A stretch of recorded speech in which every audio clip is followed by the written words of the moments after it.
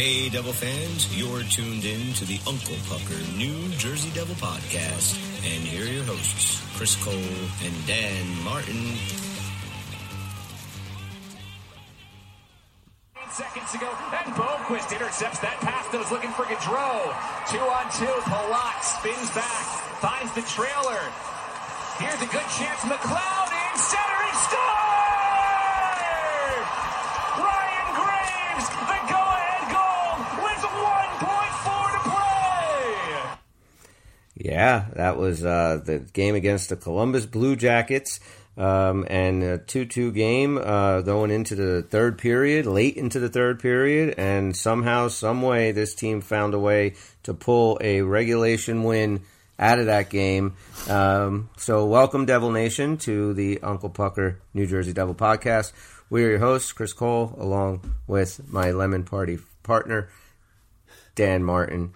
What's up, Dan? What is going on, Chris? That was a good game, and you had this feeling it was definitely going to go into overtime because they all do, seemingly anymore. But they're like, no, just kidding. We're going to actually win this in the final seconds. You know, I mean, what now? Jack's been out. This is the fourth game tonight. So the 3 games that he's been out, we've managed 5 out of possible 6 points. So that's pretty impressive for a team that before he went out really had no secondary scoring other than Jack Hughes and Dougie Hamilton, but that was about it. Yeah, you start thinking that, you know what, this could be a growth experience, you know? Exactly. You don't want to go into the playoffs without Jack Hughes. You know, hopefully that's never going to be something we worry about, but maybe the rest of the team feels like, hey, we can pitch in and we can win, and you put all those pieces together, and now they're back to those, like, crazy, we don't know, you know, how many people are going to score on you tonight kind of ways of the streak.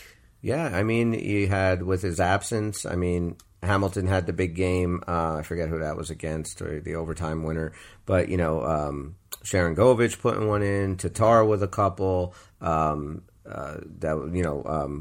with an amazing play in that game-winning goal against Columbus. I mean, just to pull away from the defense and give himself a little bit of room. Mercer and Graves were just camping out in front of the net. Columbus's defense did not do anything to tie them up. He had 2 guys wide open there, and he made a beautiful pass at 1.4 or 1.5 seconds left.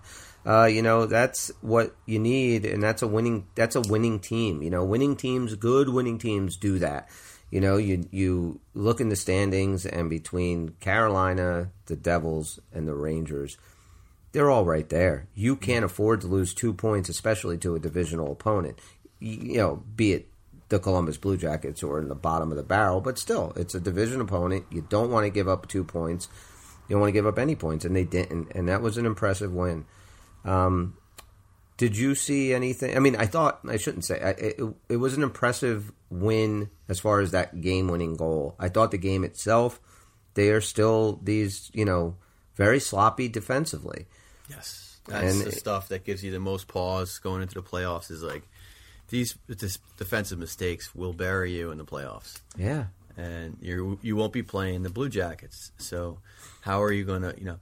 So, you know, every team you play is different. People play up a level, they play down a level. So, you know, you hope that things come together. But, you know, when you have a consistent theme of defensive mistakes, it's hard to turn that off come playoff time. And that's where I really feel like their Achilles heel is going to be. Is going to be like, hey, what's going to kill them in this playoffs more than anything else is turnovers. We'll see. Hopefully not. And what do you think it is? You know, what do you think it is that, because, I mean, I suppose you can look back in November where defensively they were extremely sound, but then again, how much of that was just the power of that offense? Yeah, that overwhelming teams. Right. When they finally got their chances, they didn't know what to do with them. And then they kind of come back down to earth, you know, and now less than 30 games left. Every team is playing it tighter. Every team has, you know, now the rigors of a long season are kind of seeping in, and guys are tired. You know, the teams that want to get to the playoff, that are making the playoffs, want to get there and start it. The teams that aren't in the playoffs want to get on the golf course and end it. You know, so it's like you have a lot of, you know, it's a lot different of a style of play between now and November and December. to the way the whole NHL is, they are playing a lot tighter. You do have to be more responsible defensively, and I agree with you. That is the one thing that really does worry you, because if it wasn't for Vitek Vanacek, and I'll even say Mackenzie Blackwood, the last couple of games that he played, they could have gotten really ugly for the Devils. Yeah, definitely. They're making way too many turnovers. I don't see the level of turnovers from their very high-level opponents in this division, in this conference. And that's what worries me. When you match up, what are we missing when we look at Boston? Or, how do we match up with them? I think that the number one thing is the propensity for defensive letdowns. Yeah. Number two, I would like to see, a little bit more grit grinding it out, but isn't that exactly what they're doing right now? So I'm not too concerned with that. I mean, they're missing their top scorer and they're finding ways to win. But, let's face it, the way they played against Columbus, honestly, even without Jack, that shouldn't have been so close, right? I agree. And, I understand you're not going to score, as many goals as when he's there. I mean, it just makes sense. But what does that have to do with the defense? What does that have to do with the turnovers? And, they turned over a few more that could have been in the back of their net, except for the goaltending, like you said, which has been amazing. And definitely the most, underrated part of this Devils resurgence is the job that Vanacek has done. And, nice to see Blackwood's right on the same page with him these last few games. We'll see how that continues. Well, he's in net tonight. Yeah. I don't know if you had the game on at all. Yeah, I caught a little bit. I watched maybe half of the first period before we hopped on, so, finish it up afterwards. But the one thing that impressed me through just 10, 12 minutes of watching this game, that Mercer, Tatar, who else is on that line? Oh, my God. I just drew a friggin' blank. I'll look at the thing there, because it's going to drive me crazy if I don't think of it immediately myself. I can't believe that I completely forgot. It's the one line that... Jesper Boquist. Right. So the Boquist, Tatar, and Mercer line was flying tonight. Yes. They were all over the place. It was, pretty impressive. And, you'd like to think, okay, well, maybe that line, finally Mercer can maybe get his guys and, be able to develop a good line. And I really like Jesper Boquist. I think he brings a good element to this team. And, I think it's anyone that listens to the show knows we are all big fans of Dawson Mercer. Sure. And, can't wait to see what he can do in the future. Well, I'll admit to, warming up to Boquist more as the year went on. I was kind of, bummed that we were using him at first. Okay. And it was well, we kind of got to do it. Plot's out, this and that. But he's really come along, I mean, I especially at a time where, maybe he's not so lesser than Jesper, as we always call him Jesper. Lately, no, he hasn't been Jesper the lesser. No. Again, you go back to that, Palat and Hischier and Bratt line that, like you were saying, the one line that they keep together for everything, and they're not producing. Right. I think that, I don't know what the problem is. Maybe just Palat and Hischier, maybe they just don't have that chemistry. Maybe you have to move that line around.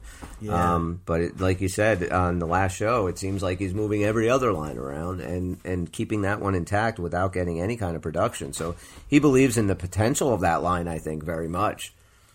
Yeah, but what I'm even the biggest part of that bothers me is I think you need a team where Hischier scoring, producing, and Palat scoring and producing. And I don't need them on the same line. But those two guys, you got your captain and you got your, most seasoned veteran, on a team.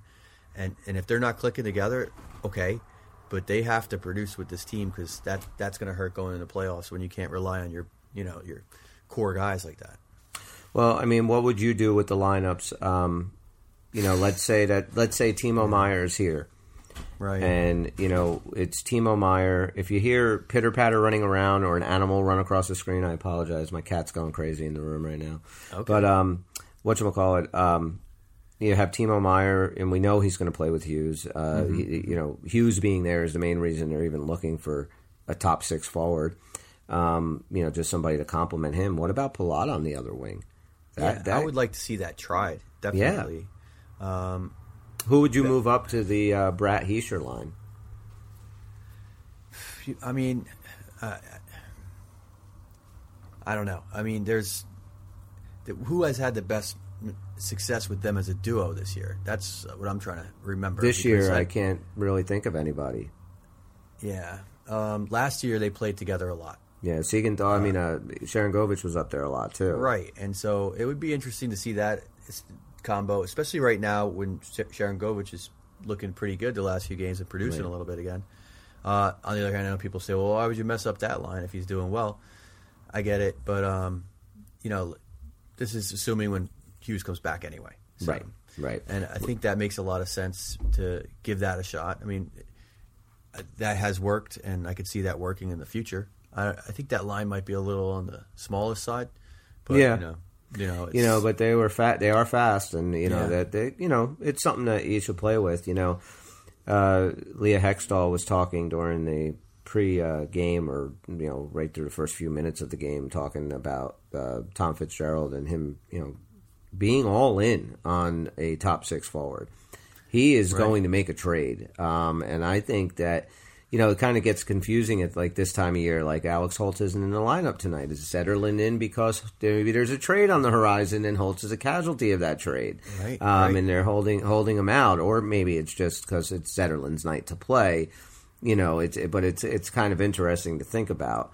Maybe tomorrow. Because every day you're waiting. Every day it's like because the trade deadline's March 3rd. But doesn't it make a little bit more sense if you have a guy that you want, or a couple of guys that you want, go out and get them. What are you waiting until March 3rd? All the action has. If I'm a general manager of a team, I kind of feel like I want my team to gel as early and quickly as possible. Sure, but I think it's like the sellers who are stalling. The sellers are just they're fielding multiple buyers, and they really are.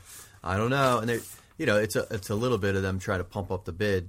And, I do want to make this deal with you, but I got to wait out. They're going to come back with an offer on this, and and then, that prompts the buyer to be like, well, what if we did this? And, they're trying to squeeze the value out of it. It's kind of, just like any other kind of sale. Yeah, I know. I feel like, man, if you're going to pull the trigger now. But you're right. San Jose or whoever you're dealing with at that time is going to want to, of course, maximize the most out of this. So they're going to hold off as long as they possibly can. So, yeah, that does make sense. But and from it does a fan's mean, though, that Fitzgerald does not have this in the bag. I mean, we kind of knew that there's a lot of teams looking, and that it would be silly to think he does have it in the bag. But it doesn't mean he's out either. I think we have a good chance still.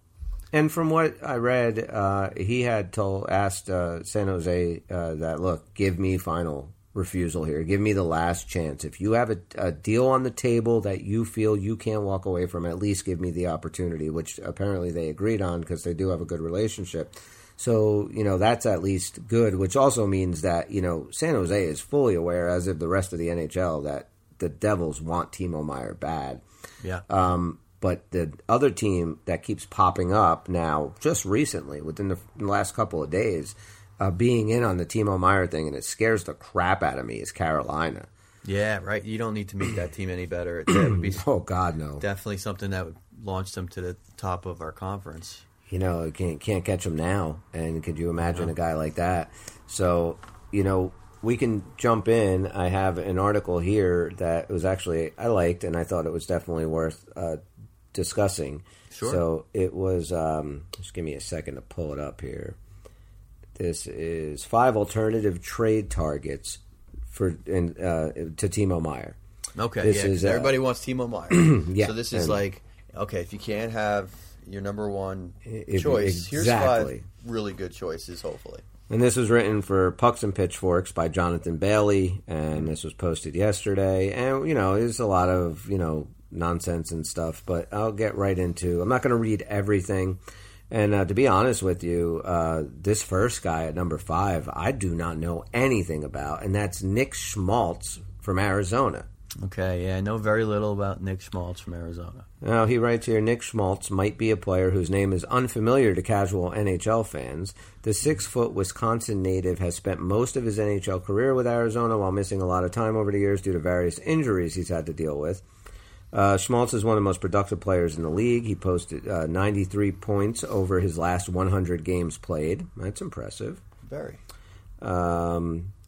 It says here the Coyotes seem like they're going to commit to selling off players for picks. This guy's only 27. And he is apparently locked up because that's the other thing Fitzgerald said. If he's going to make a move, he wants to. It's not a rental. He wants a player that can help this team in the long run and down the road. And right now, it's with his current contract locked him in until 2026 at a salary of $5.85. And he plays right wing and center, so that's a plus. And, so there you go. That's the first one that he has up here. And, again, I wish we can talk a little bit more about him. I just don't really know him. I don't watch a lot of Arizona games. And, yeah. So, number 4 we know is Sam Reinhart from Florida. Sure.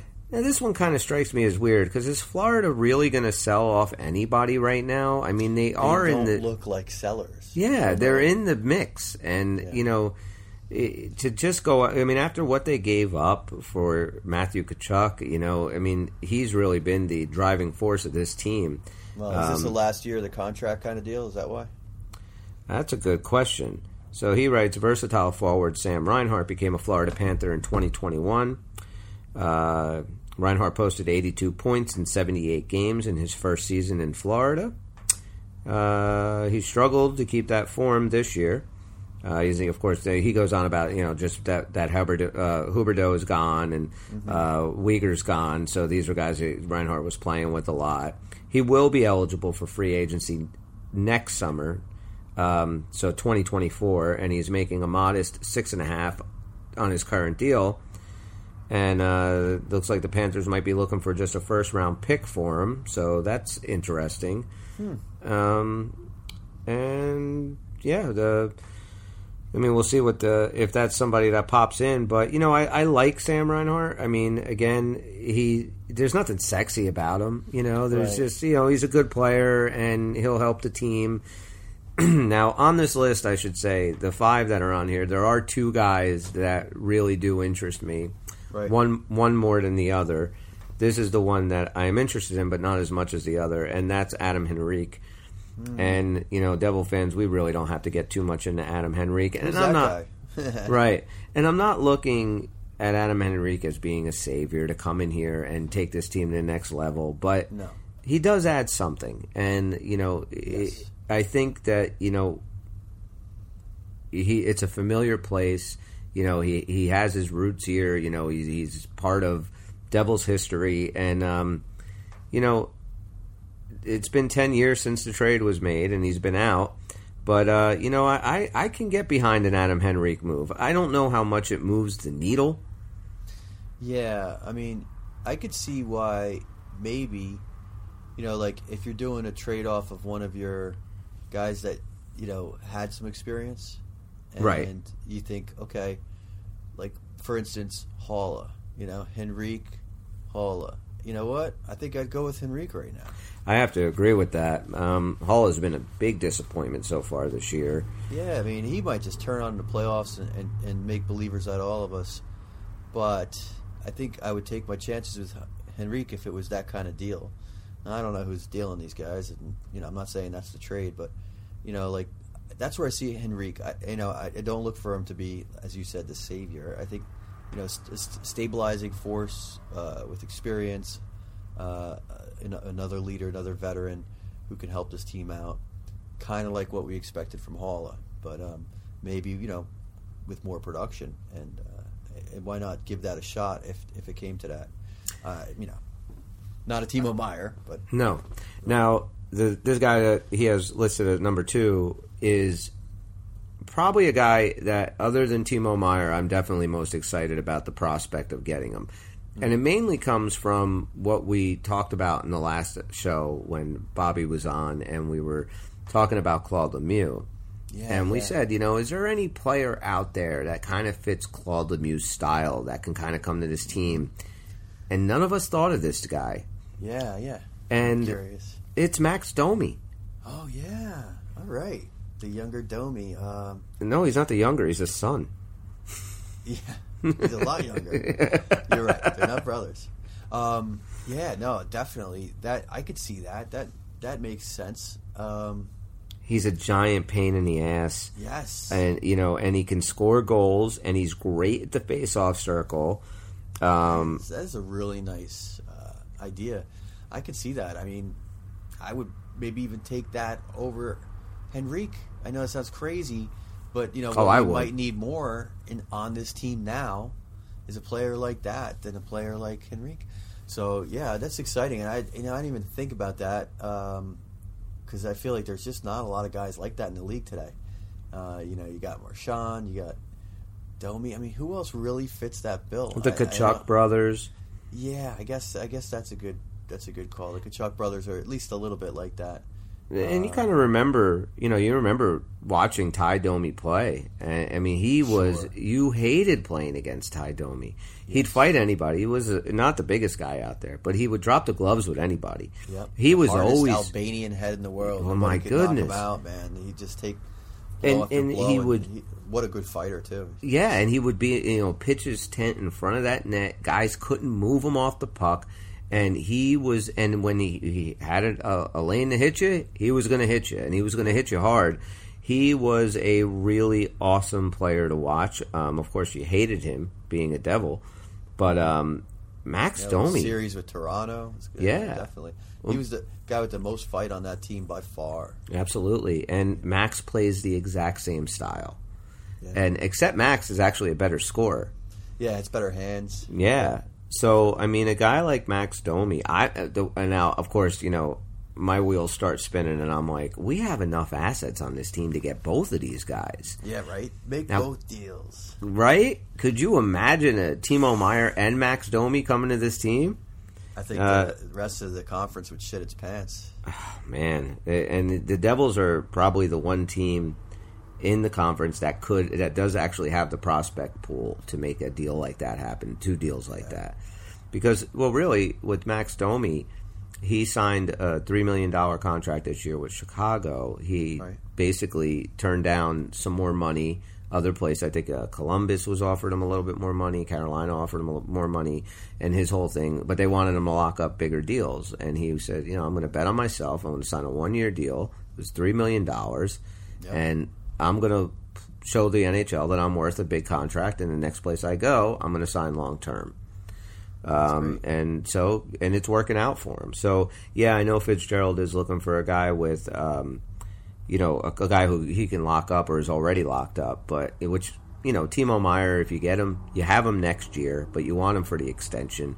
He's a restricted free agent. So I'm sure that after all I'll give you these guys, you give me this guy, things are done. Those details of the trades are done. Then they're going to sit down and try and figure out a way to keep Meier long term, which you would have to do the same thing with Max Domi.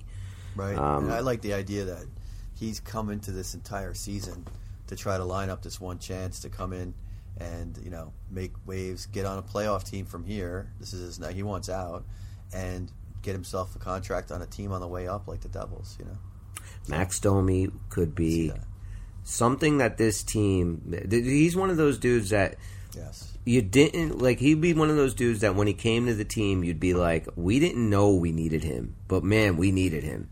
Yes.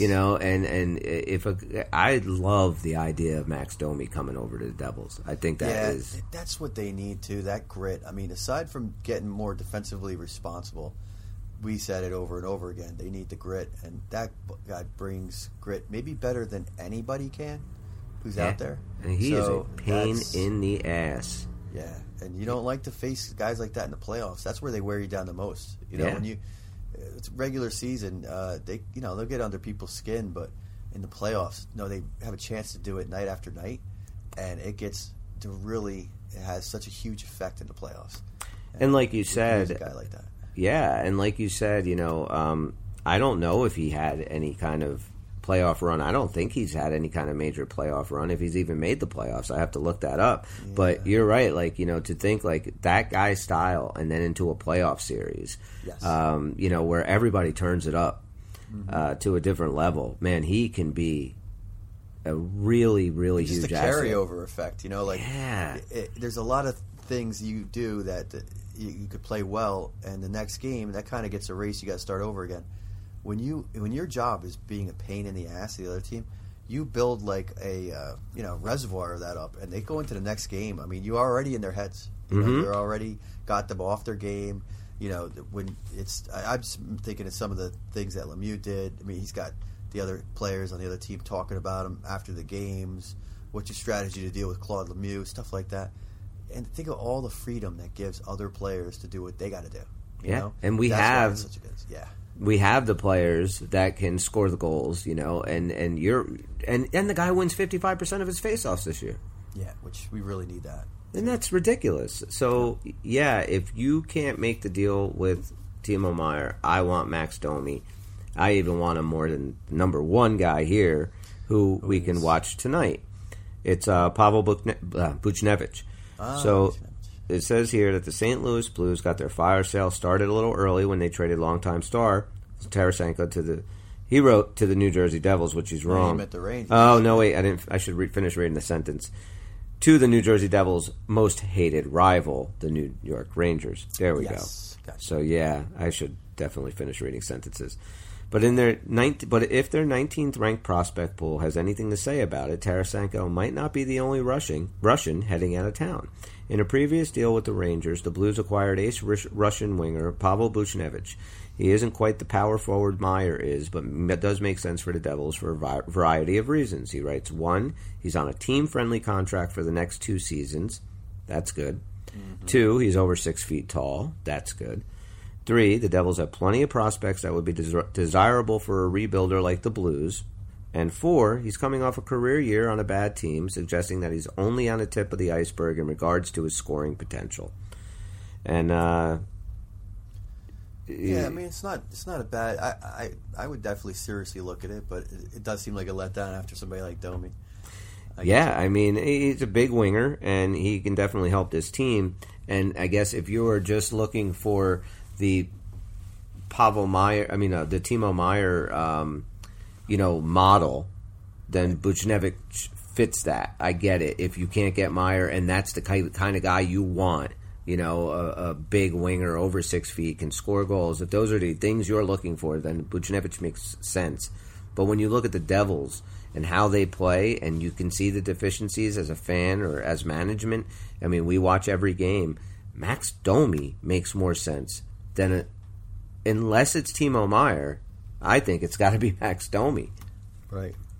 I just think for all the reasons that you said, I just think it's absolutely. Blues 5. He's my number one on that. I'd have to give a serious look at Buchnevich and maybe even consider the Henrique thing. I kind of liked all the choices you threw at me, but definitely Domi's the one that piqued my interest. I'll throw one more name out at you because I read another article somewhat similar. Yeah, go ahead. This is also Pucks and Pitchforks, and they're talking about different deals. The one that they're highlighting the most is Jonathan Toews. They're saying, Kane doesn't look like he's going to be coming to New Jersey for whatever reason. He mentioned he wants to go to New York City, blah, blah, blah, blah. Oh, and I heard poor little Patrick Kane was all upset when he found out that Tarasenko went to the Rangers, and they asked him about it, and he said, well, it's not like the best news I ever got. Aw, boo-hoo. Can't go play for the blue shirts. Go ahead. Exactly. So they're saying, but who might be an even better fit for the Devils is Toews. Now, I get it. They're getting real specific here with their proposal. Do they need another center though?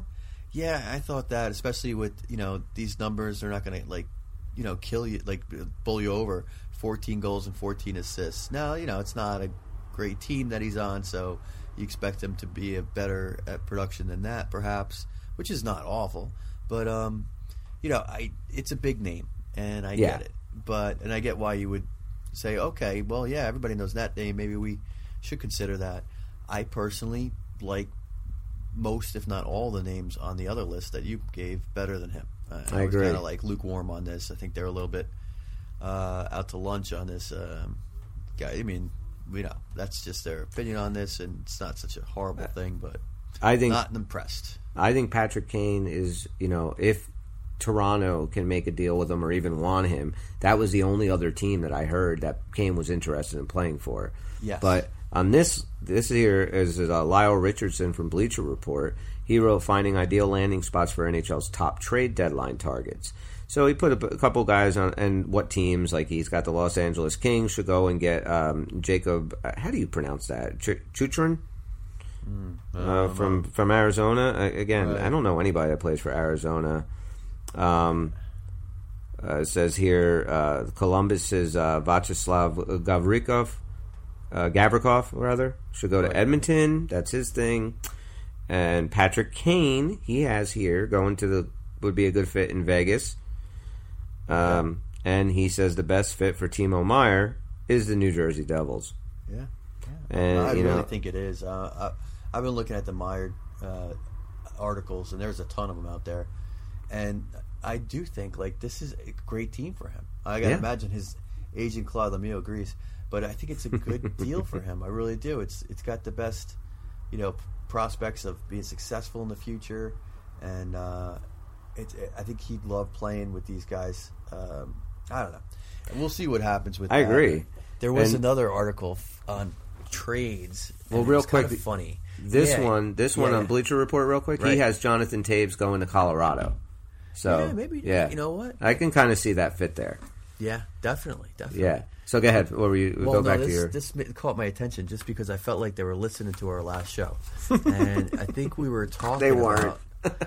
About, we have so many listeners. There's a chance they were probably listening. Okay, maybe. This is a all about the Jersey article by Gerard Leonetti. Oh, I'm pretty sure I got an email from him. No, I didn't. But he goes, "Don't expect the New Jersey Devils to add." In parentheses, quotes, by subtraction at the trade deadline. Now I was like, wait a second, are you talking to me? Because that's exactly what we were saying. What you said. Yeah, I was thinking you know what? Even if you can't do the big deals and really add a lot of somebody new, maybe it's time to deal with some of these contracts and bring people up. And he makes a good point. Something we kind of did discuss. This is getting late in the season to be trying out some of our guys, and I get that. And I feel like, you know what? If they weren't going to. If they're not giving games to Hughes and who's available, I understand now. He'll be at this back point soon. in the season, then I don't know if they're going to. He was making the point that Severson and Graves, which I'm not looking to rush out of here, but Severson, I'll be okay with that. They're probably going to be staying. I can't argue with his points here. I think he's probably right, but I think he's probably right. And at the same time, probably wrong. I think that's likely is what he's saying, but I don't think it's necessarily the best move. I really feel like, you know what, these defensive lapses, you get somebody in here who could be a little bit more responsible, and you're not going to miss out on the goals that much. And I don't think most people, including Devils management, agree with me. I think they would side with our buddy Gerard here, and I understand that, but. Yeah, I was just like, hey, man, why can't we do a little addition by subtraction, Because that's what's been hurting us is some of the defense. Yeah, and I get it. The management, the people that run the team, the powers that be, most teams don't like to make any kind of, don't rock the boat. If things are working, don't rock the boat. But when you hear about how amazing Simon Nemec and Luke Hughes are, right. When you watch their film and you just see that there's really something special, some talent there. When Tom Fitzgerald has told every team before the negotiations for anybody started that those two dudes are off the table, do not even bring them up. When he has that much faith in them,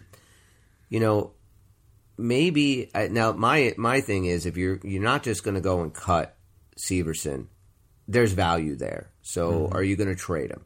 And if you do trade him, it better be soon that you figure out who you're going to replace him with. Because we have, like you said, though, there's 2 weeks, and if you think that I haven't played any of these guys. That's why you're probably right that it's not going to happen. But I agree with you that it should happen. Yeah. And if this team was not in a playoff position, no way are they here. Right. So I do think that if in the next week or so you see some more play or somebody called up or, I don't know when Luke Hughes is supposed to be, done or up with this club, but I mean, I have that on good information that he was coming directly to this team, that he was not going down to Utica, that they wanted him up. I remember that, yeah. And if that's the case, maybe what you're saying is maybe in the works. Maybe you get this guy in a couple of games, and you also have Brendan Smith, who that's the other thing. Like, you have Brendan Smith, who hasn't played. You have Kevin Ball, who's been in and out of the lineup, who is playing better. You have Ohochuk, who I thought played fairly well for a rookie, for just getting up here. So you have other options. So no, I wouldn't be shocked if come trade deadline maybe there is more than one move. Maybe you make a deal with Chicago for Max Domi as well, and you send Adam Graves there or Damon Severson there along with a pick. I think that would be the right thing to do. And if you have your heart set on, let's say, okay, Luke Hughes comes in, we want to get him in a couple of games. If he doesn't impress you, again, Smith, Ohochuk, Ball. I trust them just as much defensively. I trust them just as much as Damon Severson. Right. Right. So the only thing you're giving away with Severson are some of those, let's face it, pretty goals that I feel like the trade-off for his defensive capabilities, it's not a game I want to play in the playoffs. But even his defensive goals, there's no reason to keep the guy on the team. There's not enough of them. Dougie Hamilton is your defensive scorer on this team. That's right. He's not Scott Niedermayer. No. He's a fine hockey player. But if this team wants to seriously compete for a Stanley Cup over the next 4, 5, 6 years, you can't have just okay players. Every player has got to be well above average. Yes. And this team right now doesn't have that in a few spots. No, they don't. But they are definitely doing the right things to get there. I think the addition by subtraction thing does make a ton of sense. Because, again, you also need to, let's say you go out and let's say the team just does a complete blockbuster, 2 teams, and we get Meyer and we get Max Domi. Well, you're going to have to pay these guys, and you have to free up salary cap money immediately. So there's going to be a lot of casualties from that.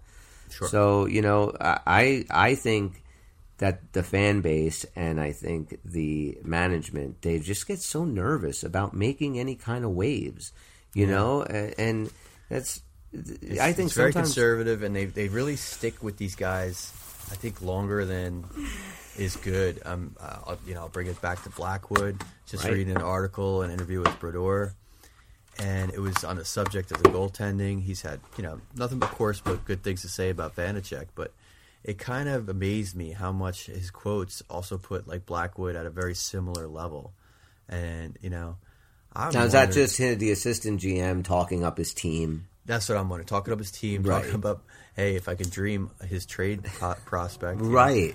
Maybe Marty thinks he's good. Let's get him. Yeah, maybe. Let's hope he's being that sly about it, because I'm just like, whoa, it's well, I just see such a night and day there, and Vanacek is also, I'll say, closing in on Brodeur's franchise record for consecutive points earned. Is that right? Yes, he's got 12, and Brodeur's record with the team for consecutive, as all the crazy records that Marty has, this one seems like, I thought it'd be a little higher. 14. That's 14 as far as consecutive points. When you think about it, that's quite a win streak for a goalie. Because they get the team win streak interrupted by hell of a win streak by the team. Yeah. Yeah, exactly. He's got 12. He's going to get the start Saturday against Pittsburgh. That'd be he might tie Brodeur's record there. And I have to say about Blackwood, this season, this season to me is a bit of an outlier. Not that he got injured; that happens every season. But he really, the time that he was in there, and unfortunately, we're seeing a little bit more of him now than we were earlier in the season. But the time that he's in there, I don't feel like he is a huge liability, not as much as I did last season, the year before that, and the year before that. But at the same time, right before he got injured, right, he seemed like having Vanacek around was good for him. He had a few of those early streak wins. Before he got injured. But at the same time, it's like it's not even a question. It's Vanacek. It's Vanacek all the way, and he's clearly been the better goalie. He doesn't, the thing about his huge saves in close games, like nothing rattles him, and you don't see that from Blackwood. He'll give up the overtime winner, he'll give up the late goal, and third period kind of mental lapses once in a while, but you don't see it from Vanacek. And again, Vanacek's another guy. He is coming from a team that didn't believe in him. We have a lot of dudes on this team that came over that just other guys didn't believe in, and he's definitely one of them. Washington didn't want to sign him, no big deal.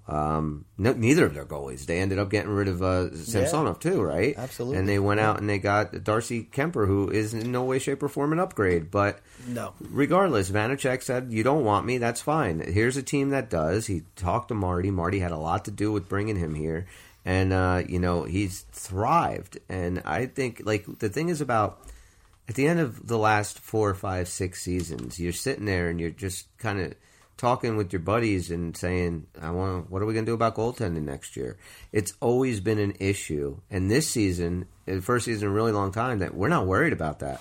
Goaltending is not the issue. Vanacek is our goalie. He's going to be our goalie for the next few years, and that's awesome. Yeah, the article was kind of cool because it started off talking about Brodeur doesn't get what he'd always did if he ever had a chance to, be around fans, and they would say, "Marty, when are you going to come back and play goal?" Right? And they said that for the last 10 plus years, right? And he says nobody says that to me anymore, so it's a good thing. Yeah, there you go. That's true. Now nobody's saying that Vanacek is Brodeur, but I think what that is getting at is it finally got a solid. I don't have to worry about a guy in net. It's been so long. Yeah. It's been so long. So, I'm hoping that they properly recognize that. I hope we don't get any silliness in the playoffs. It shouldn't be. Blackwood should, unless there's an injury, Blackwood should not be even seeing any ice time. Yeah, I mean, if he does, things are going very badly. You're right. And if he just gets some random start because the Devils have just gone up 3 games to none. Just to get him in, honestly, he's going to piss me off. I don't think this is a good move, and I think they really need to ride their guy in the playoffs. But most teams do ride their number one in the playoffs, unless their backup is an absolute equal. I don't think that's the case here. I just don't. I think there is a clear discrepancy between their play and, if I can see it and you can see it, and most But Devil not everybody fans. does. I'll tell you what, the writer of this article, who I might as well name check, is his last name Blackwood? No, Novozinski, Ryan Novozinski, right? So, NJ.com. He does characterize Vanacek as 1A and Blackwood is 1B. And I've seen this or elsewhere, hey, we don't have a number 2 goalie. We have 1A, 1B, which is first of all, let's not play semantics. Go fuck yourself, with this lingo. But even what they're trying to say is that almost like they're interchangeable. I don't think that's exactly what they're trying to say. Yeah, and that's what everybody saying means. And I think that's a mistake. I think you know who you want in that. I just hope this team realizes that too. Cause, I think it's ignorant, to be honest with you. If you watched this team for the however many games we're in right now, the 50-something games that we're in right now, there's no question. There's never been a night that during the game that Vanacek was playing, you said, "Man, I wish they had Blackwood in there." It's never been uttered from your mouth. But it has been the other way. And, and you also have to look at the track record, the injury record, and everything that goes along with Blackwood. There is no there's no comfort there. There's no, you just expect the other shoe to drop. I'm waiting for him to get injured, or just having this horrible game where he lets 5 or 6 in.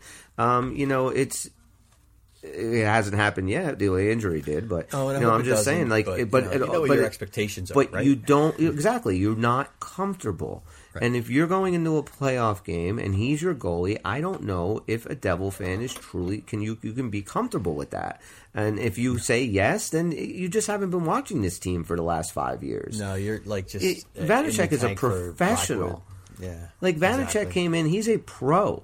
He is a hell of a hockey player, and a huge reason the 13-game winning streak happened. Huge reason that they are 23-3 on the road, which is a ridiculous stat when you think about it. They have a better road record. They're the fastest team to ever reach 20 road wins. That means that even during this year's Boston Bruin historic season, we have a better road record than them. Yeah. I think sometimes the media gets a little influenced by just persona and character, at least impressions. I mean, Blackwood's the big guy, looks like the Canadian stud kind of guy, and then you got Vanacek, who's talking a little bit evil Russian. Well, to me, he reminds me a little bit more of Latka from from Taxi. Yes. I'm so happy to be here. Thank you very much. Thank you for letting me play goal. He's always so humble and such a He's a good dude. He's a good dude, and he doesn't seem like he has that I'm a crazy goalie mentality. I'm not saying Blackwood's fucking Eddie Belfour or something, but you know what I mean? He doesn't fit that mold of here's our, he doesn't have the Patrick Waugh stare of is he going mad? Is he crazy? Right. Does he have a knife in his spaz and he's about to slit somebody's throat? But I've always liked goalies who enjoy the game better. I mean, Marty was that way. Yeah. He smiled 95% of the time he was playing. He had a smile on his face, Yeah. And, in the end, it is a game. Yes, exactly. And games are supposed to be fun. So, and, Vanacek's Laka impression does not steer me off of him. I know what he's doing. I see what he's doing in net, and he is laser focused. So that's good enough for me. He also has a great Tony Danza impression. Really? His Judd Hirsch can use a little bit of work. Is Danny DeVito spot on? What does he go with for his Tony Danza impression? You're going to make me do a Tony Danza impression, aren't you? Yeah. I don't think I can right now. Let's move on to another subject. Angela. That's what you thought I was going to stick with Taxi. You can't do an impression from Taxi. He starts doing Broadway songs or something. I don't think you should do an impression. But that's the only impression? That's it? Angela? Mona. That's universal. How's that? I'll tell you what, man. That's Angela. That's done to perfection. Everybody knows exactly who I'm doing. One-word impressions. All right? If you could do a one-word impression, you're doing something right. So I'm going to give myself a pat on the back for that one. Hooray to you, Dan. I wish I had my board set up. Yeah, I can't do that for Tony Danza on Taxi. He didn't have that kind of catchphrase. No, he didn't. Yeah. Can you do was that Tim Conway? Tim Conway? Who was the other guy that was Conway something, right? Oh, Jeff Conway? Jeff Conway? Jeff Conway. Who's the one that was in Taxi? Wheeler. Jeff Conway, right? Yeah. That was from Greece. Yes. Yeah, that's Greece. what I'm thinking of. The other guy's the old comedian, Tim Conway. Conway. From the Carol Burnett show. He was the one who played Dwarf, and he's always on his knees. Dwarf on golf. Yeah, Dwarf on golf. Yeah, no, I can't do anybody else from Taxi. Everybody loves Danny DeVito, but you can't do him. But you look so much like him. Thanks, I appreciate it. No problem. Cultivating that look. It's really good. Yeah. So I thought when you popped on, I thought I was actually watching an episode of Always Sunny. But it was just you. Did you see me crawl out of my couch naked? Is that how you knew I was ready to do this podcast? Dude, can I got to bitch about, not bitch, but I got to just give a big what the fuck. Did you watch Saturday Night Live last week? Yeah. Did you see Coldplay? You know what? We kind of tuned that out. We're not big Coldplay fans around here. Oh, if you're not a big Coldplay fan and you watched, dude, it was the most self-righteous,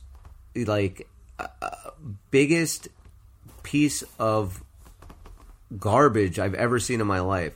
So yeah, Chris Martin is just very much into himself, and he absolutely thinks he is the end-all, be-all of whatever type of music Coldplay is. He's like Bono without the talent. Exactly. Thank you. He's like Bono without the talent. And they just came out. They had a dude with an alien mask on. There was a choir, and the only people in the choir, everyone in the choir could sing except him. He's the lead, he's the front man of the band. He's the worst one out there, singing about I have no friggin' idea. And he kept looking like he was going to cry. He was so proud of what he was doing out there that it was the greatest spectacle ever seen. He was so proud of it, and it was a giant turd on the middle of the stage. Dan, you have to watch it. It was that bad. I muted it. It was pretty right away. I was watching with Evie, and she's like, "Coldplay sucks, don't they?" And I'm like, "Oh, yeah. she's so right." Yeah. You know, but it was one of those train wreck things. It was, I got completely sucked in, and as soon as I saw the guy with the alien mask, I said, what the heck are they doing? I'm watching it with my wife, and she had already seen it, and she's like, because I was watching it on record, and she's like, "Oh, you got to watch this. This is the fucking worst." Yeah. So I got sucked in and I watched it. But oh my god, dude! I mean, they were never good, but now they're just like a parody of themselves. It's really hard to watch. Well, really funny to watch. Who was the host that week? Why am I forgetting this? Oh, it was Pedro Pascal. Oh yeah, that's right. He was awesome. And I like some of that cast is starting to really grow on me.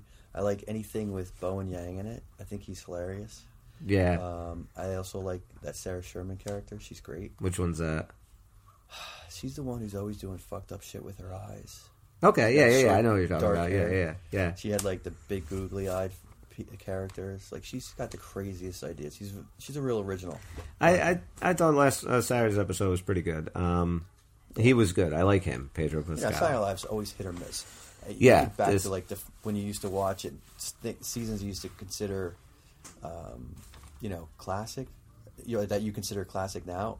During the time when you watched them, you're like, this show sucks. This is true. I remember thinking that when I was a kid, and I barely had watched 1 year when I was a kid, and I'm like, this show has really lost it. That's the nature of that Saturday Night Live show. You always kind of appreciate it more in the back rearview mirror. I've always been a very, very infrequent watcher of Saturday Night Live. It's like, if it's on, I'll watch it. But because my wife had watched it and it was recorded, I put it on. I don't watch it religiously. I never did, but I got into that episode, and unfortunately, Coldplay was on it, and that makes me sad. And it really, is it next week or the week after? You got Jack White and a good host. I'm trying to remember who it was. Jack White was ridiculous on the last one. Dude, the last time? That's the one where he did that medley. Yes, it was. But it was. He did the Eddie Van Halen tribute. It was. Van Halen had just died. Yeah, it was one of the best performances of Saturday Night Live I've ever seen. He wasn't even supposed to do that. Oh, is that right? Yeah, I think it was that same time that country singer got in trouble for, I don't know what he did. I don't know if he used the N-word or not wore a mask or something. He's just a country dude. Anyway, they didn't have him on because of whatever shenanigans went down with that. And so they just called in Jack White, and it was the best performance that I can ever remember seeing. I agree. I caught that one, and it was ridiculous. Yeah. All right, I want to go over one more thing real quick, and it's just like a personal little gripe, and then I'll get off. So, is it that I look like Danny DeVito? No, you don't look like Danny DeVito. Thanks. Look like Rhea Perlman. I'll work on it. Oh, thank you. So this has bugged me forever, and I just wanted your idea about it. So, if a team gets a penalty and they are on a delayed power play, right? Okay. And they pull their goalie, and now it's 6-on-5. Yes. They score. Right. The penalty is negated. Yes. The penalty goes away. Right. Bugs the heck out of me. Why? They still committed the penalty just because they couldn't. Yes. You couldn't score on yourself. Every team has the right to pull their goalie at any time, for whatever reason. If they want to start a game with 6 skaters, they can. 6-on-5. Yeah, it wasn't a power play. Right. It wasn't a power play. I understand. To play devil's advocate with that. Yes, that's what I want. Okay, so I would tell you that the reason they pull their goalie is that the second the other team touches the puck, the whistle's going to blow. So there's no chance that you're going to get scored on. They no longer have to play defense. Part of going on the power play is that if you have the puck until that whistle's blown, you're already on the power play. True. Because you cannot, and it's better than a power play, and here's why. You can't give up a shorthanded goal. Right. I mean, unless it's an own goal, which they rarely happen. When they do, it's amazing. And hysterical. Yeah. But, that's the only thing I'd say, okay, here's why I get that. Because, if you're in that position and the team has committed, and just imagine this, you're watching and your team gets a bad call against them. And it turns into not just the power play goal against, but a 2-point conversion because they had the we change the rule and we say, okay, you scored with the 6-on-5 and now you're on the power play and they score again. You're going to be like, this is such bullshit. Talk about one bad call being able to change the whole game. But I feel that's the only downside to that. There must be punishment. There is no punishment. Okay. All right. You want some corporal punishment, or the players maybe in the corporal? I was box. just thinking 2 minutes in the box. Yeah, but in the box they're getting attacked. Yeah, the box is underwater. They have to stay there for 2 minutes underwater 2 minutes with piranha biting. Like if you could somehow incorporate the crazy shit they did in Fear Factor with the NHL, that would be awesome. 2 minutes in a box of 2 tarantulas. minutes for roughing, you have to sit in a box of tarantulas. Or exactly. You can not take the penalty if you eat these 15 Madagascar cockroaches. Which a lot of players would easily do. Which would be awesome to watch. Yeah, they should do that in the All-Star game. I mean, they fucked it up enough. Imagine if your player didn't eat the cockroaches. No, I'm not going to do that. And you get scored on in that power right? play. Like, why the hell did you eat the goddamn cockroaches? What kind of play? You're supposed to be our teammate. He's got a no cockroaches clause in his contract, so he's not going to do that. Sorry. On that note, we are going to wrap this show up. All right. I'm looking forward to seeing how the next few games go. I mean, they got some interesting games coming up. I mean, they're all interesting this time of year. So we'll get together soon and recap the next couple. Yeah, so hopefully, I think either Sunday or Monday we'll get on. So we'll talk about the Penguin game, which is coming up, which we should have actually probably previewed today. But come on, we've played the Penguins enough. Everybody knows what we're going to do there. Everybody knows how that game's going to go. It's going to be low scoring. Goaltending is going to be at a premium. It better be at a premium. And, the Devils will pull off a 1-goal win. I'll go 3-2 regulation. What do you got? I'll go 4-2 for simply just picking one more than you because I have no idea. Okay, fair enough. Then we will. Little thought given to that. We will see you when we see you. All right, Pucker's out.